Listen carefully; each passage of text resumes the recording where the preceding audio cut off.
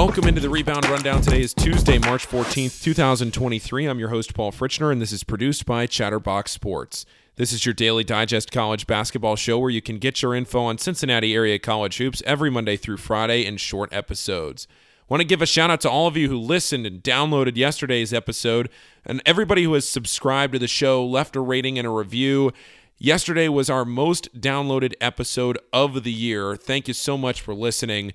And guess what? The NCAA tournament starts tonight. Yes, up in Dayton. The first four gets underway. Southeast Missouri State and Texas A&M Corpus Christi tip off at 6:40 p.m. on True TV.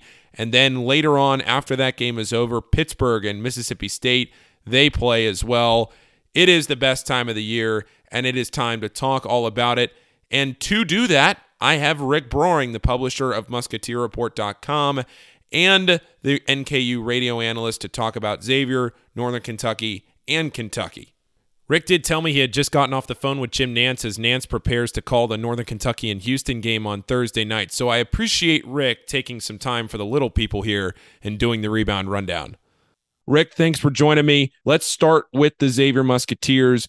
Talked yesterday with Nick Kirby, who just by chance in our Chatterbox family is an Atlantic Sun expert and knew all about, had watched all over with Kennesaw State all season, had a chance to share that knowledge with us here on the show. And now to go back to you and to some of the things that you and I have talked about this year with Xavier, you've had a chance to look at the bracket yourself. You've done a full breakdown of Kennesaw State for MusketeerReport.com. You're going to have plenty more where that's to come from this week. Rick, you and I were talking off the air about some of your first impressions of the Owls and how this bracket breaks for the Musketeers. Please share those with the audience because I think a lot of people would be very interested to hear them. Well, I think the biggest thing that we were discussing is how well this bracket sets up for Xavier, and especially this first round game. When you look, heck, let's just go within the similar region with Xavier, where you have Texas, a 2 seed, playing Colgate, a 15 seed. Colgate is a team with a top 50 offense in the country. They shoot the ball as well as anyone in the country, both from 2-point range and 3-point range. And they're a team that was in the NCAA tournament last year. They have experienced players, a coach who is a rising star in the industry. Colgate is a team that really scares you, regardless of who they're going up against. On the flip side, Xavier gets a draw against Kennesaw State, and this is nothing against Kennesaw State, that we could very well see Xavier in a dogfight with them with 10 minutes to go in that game. But if you're looking for a favorable matchup on paper, Xavier couldn't have done any better, I don't think. They really don't have the main things that give Xavier a lot of trouble in terms of a big athletic dynamic guard. They do have a small point guard, which I heard Nick Kirby talk about yesterday, 5'10", 170, a guy who's really quick off the bounce, but he's not much of a three-point shooter. So even if Sule Boom is struggling against him, and I think if you look at some of the competition Xavier's played this year, Sule has done his best work defensively against guys like this who are closer to his size, smaller, not as strong, not as athletic. I think that should help him. But even if he can't match up in this game, I think you can slide over a Colby Jones, a Jerome Hunter over to defend their point guard, give him some room, play off of him, just cut off his drives into the lane, and you're in pretty good shape. I just don't see a lot of ways in which Kennesaw State is going to provide a lot of problems for Xavier. And then on the other end of the court, I don't really see how Kennesaw State is going to defend Xavier. I see a team in Kennesaw State that is probably overseeded. They look a lot more like a 15 or 16 seed to me than they do a 14 seed. And I see a team that was a disaster a few years ago. Their new coach has done a great job turning the program around, but they're happy to be here. This has been a great turnaround. They're a great story. And to me, this is where their story ends. I don't see them being a team that's ready to take that step and make a run and pull some upsets in the NCAA tournament yet. So if anybody's looking at Kennesaw State just on KenPom numbers, the one thing that they do fairly well is shoot the three ball. They're 33rd in the country in 3-point percentage. Does that give you any kind of a concern? I know a lot this year that we've talked about opposing guards and the perimeter giving Xavier some issues if teams can pour in threes. Does any of that even remotely give you any kind of concern? It does, because a few things. One, Xavier's defense has been prone to giving up 3-point shots. So that's part of it. Two, They have a standout shooter in Chris Youngblood who can carry them on the offensive end, is going to be shooting a lot of threes. But then in addition to that, they have another 4, maybe 5 guys total on their team who can give you a lift from 3-point distance. They're not all prolific shooters, but they're capable of making them. And in a game like this, where you're going up against a team where you're probably going to be overmatched, it's likely that they lean into shooting more threes than they otherwise might. And then from there, Kennesaw State, if Xavier was to win that game at 12:40 on Friday on True TV, they would play the winner of Iowa State, and then whoever wins tonight's game in the play-in games, which I should mention, the play-in games do start tonight. There will be Mississippi State and Pittsburgh play tonight in the 11 seed game. The winner of that game will play Iowa State. The winner of that game will play Xavier if Xavier's to win. Of those teams, Rick, is there one team that you're keeping an eye on just as a potentially good matchup for Xavier? I know Pitt's been able to score the ball. Mississippi State is kind of a poor man's Iowa State. Iowa State can defend really well, but can't score the ball that well, especially here down the stretch. What are just some things that you're looking at for a potential Sunday opponent for Xavier? Well, to me, Iowa State is the best of those 3 teams. So that's the team you probably want to see the least. But at the same time, even if that ends up being the matchup Xavier's faced with, this is a team that went 9-9 in conference play and lost, I think, 8 of their last 11 games in the regular season. It's not a team that's on a roll or playing great basketball right now. They beat Baylor in the Big 12 conference tournament, but they turned around and got smoked by Kansas the next night. So it's not like they're on a roll and playing their best basketball at the right time of the year or anything like that. They're really in on the merits of a pretty good non-conference run where they won some solid games. But again, it's like Villanova and North Carolina looked like really big wins at the time when they happened on neutral floors. But then Villanova, North Carolina turned out to be not Villanova, North Carolina, really. So they do have a huge win against TCU in conference and a couple of other decent wins. Obviously, in the Big 12, any win you get is going to be a quality win. So they're really in the tournament, and with the seed that they have, based on the strength of that, not so much that they've been a great team this year, has found a way to win games. In the bottom side of that bracket, Texas is a 2 seed, and they won the Big 12 very convincingly on Saturday over Kansas. David Stubenrock, who texted me earlier today, he is XU Statman on Twitter. He has been an XU statistician for years. He is the XU statistician at the games at the Cintas Center. He is the man that gives you all the kinds of golden nuggets that you could ever ask for. He sent me a text earlier today and offered to be the stat man for this show for the week. And I said anything he wanted to drop me, feel free, and I'd read it off for Stub's stat of the day. And the stat that I have for you today from Stub is this one. Only 2 teams are in the top 7 in the nation in assists per game, field goal percentage, and 3-point percentage. One of those teams is Xavier. The other team is Colgate, playing Texas in the first round. Does that Colgate, Texas, does that matchup intrigue you at all, Rick? It does, and for the reasons I just laid out about Colgate. If I was Texas, I would be furious that Xavier gets Kennesaw State and we have to play a team like Colgate. Yes, Colgate's going to be giving up athleticism. Yes, Texas should still win this game, and they may win it by double digits and going away and all of that. But Colgate is a real threat. And if they play their best basketball and Texas has a C performance, that might be enough to push Colgate over the top. Now, that being said, Texas is playing really well right now. They ran through the Big 12 tournament. They have 3 different players in Marcus Carr, Sir Jabari Rice, and Tyrese Hunter that can shoot it from 3 and shoot it with some actual attempts. They're not just really limited guys. They get a lot of squeezes off. So all 3 of those guys would scare me, and I think they'll be okay against Colgate, but it's not an easy first round matchup. Yeah, no doubt. All right, let's go and move on to Northern Kentucky. You will be traveling down today, down to Northern Kentucky or down to Birmingham rather, for the NKU game against Houston on Thursday night. What are you looking for in this game, Rick? What are your overall thoughts? Well, I think the biggest question everyone's going to be having right now is what's the status of Marcus Sasser for Houston?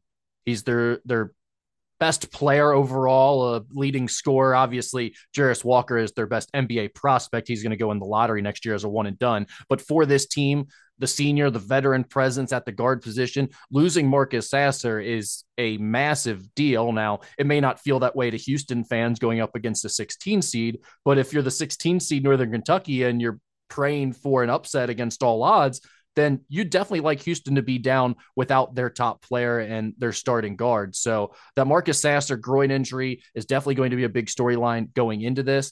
I think another thing that I'm looking at that makes this kind of interesting for NKU is Jarace Walker is unbelievable. 6'8", 240, do-it-all forward who's going to be drafted probably as a lottery pick in the upcoming NBA draft. They have not played against a guy who's as talented as him, but their last game against Cleveland State, they faced one of the more talented players, probably the most talented player in the Horizon League in Tristan Enaruna, who was a former top 50 recruit in the country, started his career at Kansas, then went to Iowa State, and then matriculated to Cleveland State now at the mid-major level. But he's 6'8", probably about 20 pounds lighter than Walker is, but can do it all a little bit. So I'm not saying it's an apples to apples comparison, but it does give you an idea of what NKU will try to do within their matchup zone to limit a player like Walker, who can do it all from the forward position. And it's going to be a really difficult matchup any way you slice it. But I do think there are some reasons to think NKU could maybe stay in this game for a while. If NKU is to do something that has only ever been done one time before, which is a 16 seed beating a 1 seed, you think it would have to happen just by the virtue of that kind of a fact where they just get themselves into those matchups like what you said there and just hope for the best? I think there's no question that if you're looking for the route to an NKU upset, you're buying all into the low possession game, which we know Houston is into and NKU is certainly into. Both teams like to play slow and keep the possessions down. You're hoping the score stays as low as possible. And then the biggest thing for NKU, the games where they've really struggled, especially against high major competition, like I'm thinking about the Washington State game where they had a 6'5", 215-pound point guard in the Bamba kid who was really just able to lock Marquez Warwick up. Warwick is an incredible scorer, but at 6'1" and 180-ish pounds, getting open and being able to free himself from big athletic defenders is not his strength. And when NKU can't get him on track, their offense tends to struggle. So I think going up against guys like Jamal Sheed and Tremont Mark and potentially Marcus Sasser could really be a big problem for NKU trying to get their offense on track. But defensively and looking at a low score game, that's, I think, where the hope comes in for Norse fans. All right, let's move on now to Kentucky, and they are playing a familiar name for this podcast. They're playing Providence, and boy, oh boy, what a storyline we have here with Kentucky transfer Bryce Hopkins playing against his former team and the Wildcats. This is a game that you and I both know he will be extremely motivated for. And before we went on the show, we both agreed we have no idea what to expect in this game. And you could say that for a lot of games in March. Of course, it's March Madness. But this game more so than maybe other, when you look at a Kentucky team like this Kentucky team this year, I have no idea if Kentucky wins this game by 20 points, if they lose this game by 20 points, or in your words, if it goes to double overtime and it's one of the greatest games of the weekend. I have no idea. I can't wait for this game. And I think you could have maybe said that about any team Kentucky would have played against, because with Kentucky right now, there is no rhyme or reason to any of their results. It seems like if they come out and they play well, then they've got a chance against anybody. But all too often, and it doesn't seem like they build momentum well, from game to game, it's anybody's guess as to which Kentucky team is going to show up. But you saw it in the first round of the SEC tournament. I guess not the first round, but Kentucky's first game of the SEC tournament, where they lost to Vanderbilt 80-73. They just didn't show up. And Vanderbilt was playing pretty good basketball, but Kentucky absolutely got smacked in that game. And this Kentucky team is talented enough to run Providence off the court, I think. That would not be a surprise to me if Kentucky plays its best. But it wouldn't be a surprise to see the other way around either. And the whole Bryce Hopkins storyline, I think, favors Providence more than it does Kentucky, in my opinion. Do you think Kentucky got a favorable road here? Because I think that there is definitely a path when you talk about conspiracy theories in the NCAA tournament. Kentucky's in the East region, and there is definitely a path here where Kentucky and Duke play at Madison Square Garden in the Elite Eight. I don't think there's any doubt that they got a favorable draw. Now, again, they could lose to Providence. They could lose to Kansas State. They could lose to Marquette or Michigan State or whoever comes out of that other bottom part of the bracket. But they could also win all those games, and it wouldn't be an upset necessarily in any of them. I'm not sure exactly what the line would be between them and Kansas State, but I don't think it'd be too large in favor of the purple Wildcats. I was going to say Wildcats, but I guess that doesn't work in that matchup. Yeah. The purple Wildcats of Kansas State. I don't know. I think there's a pretty good chance that we're talking about Kentucky playing into the second weekend. And, you know, I really think the same thing about both Big East teams down at that bottom part of the bracket. It's like Marquette and Providence both have a good chance, just like Kentucky does, to make a run through here. I think it's wide open there. All right, Rick, before we sign off now, is there anything else that you have just on the bracket in general? Any other matchups that you're looking at? Anything that sticks out to you? Any nuggets, news, anything that you're looking at here before we sign off? Paul, I want to know which matchups stand out to you, like in terms of your favorite matchups, your pet matchups. Which ones are you excited to watch? Well, I think the Kentucky Providence one is no doubt one that's really going to stick out. Same. I really like that Drake game. I think that Drake as a 12 seed in the first round, I think all the 12 seeds in the first round, I saw somebody picking all 12 seeds to win. I don't think that that's going to happen, but Drake in the first round intrigues me. Against Miami. Yep. Oh, sorry. Yeah, I should have mentioned that. Sorry. Against Miami. And I'm drawing a blank here. There was one other that stuck out. FAU Memphis, the 8-9 game. That is a fantastic game. It's a shame. It's a real shame that game is an 8-9 game because those are two very talented teams.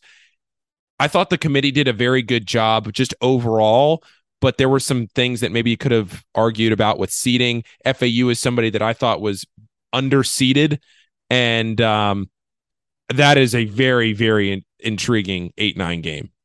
I will totally agree with you on Florida Atlantic. Dusty May has done a great job with that team. NKU actually played at Florida Atlantic earlier this year, so I went down to their gym. I watched them in person. They're a well-coached team. They have talented guards. They have some size inside, not great talent inside, but they do have some legit size to battle with big men and eat up some fouls.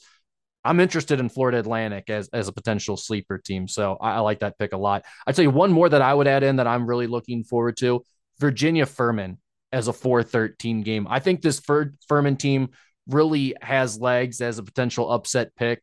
I think they're well coached. Of course, Jeremy Groh, the former Xavier assistant, and filled some other roles, video coordinator, and I think director of ops at one point under Chris Mack. And I guess he left before Travis Steele ever became head coach. But yeah, Jeremy Groh was a longtime Xavier guy, is now on the bench as the associate head coach at Furman. Might even be a chance he ends up as their next head coach or gets a head coaching job somewhere else. So that's definitely going to be a game that I'm interested in.